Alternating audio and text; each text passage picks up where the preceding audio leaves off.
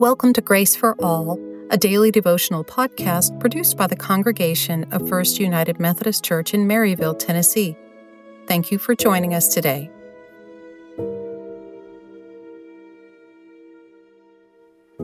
A new command I give you, love one another as I have loved you, so you must love one another. John 13:34.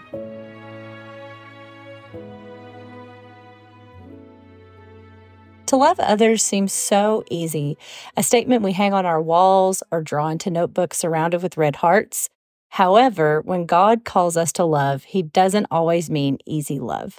Love that comes natural to others who look, talk, act, and love like us, that's simple love. That's not commandment love. That's not love that even needs to be taught. God is constantly reminding us that He loves every single one of us.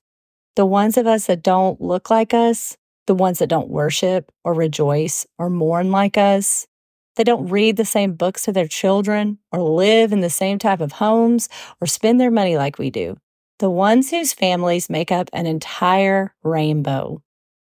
This type of love can be hard work. It calls me and you to love everyone we meet like family, like they are part of ourselves. It calls us to put down my expectations that I am right and recognize that we are called to something larger. Lord, I pray that all who hear this message will feel pulled to real love. Love for a stranger, love for themselves, and love for you. May you teach each of us to love just like you do, without question or hesitation. Amen.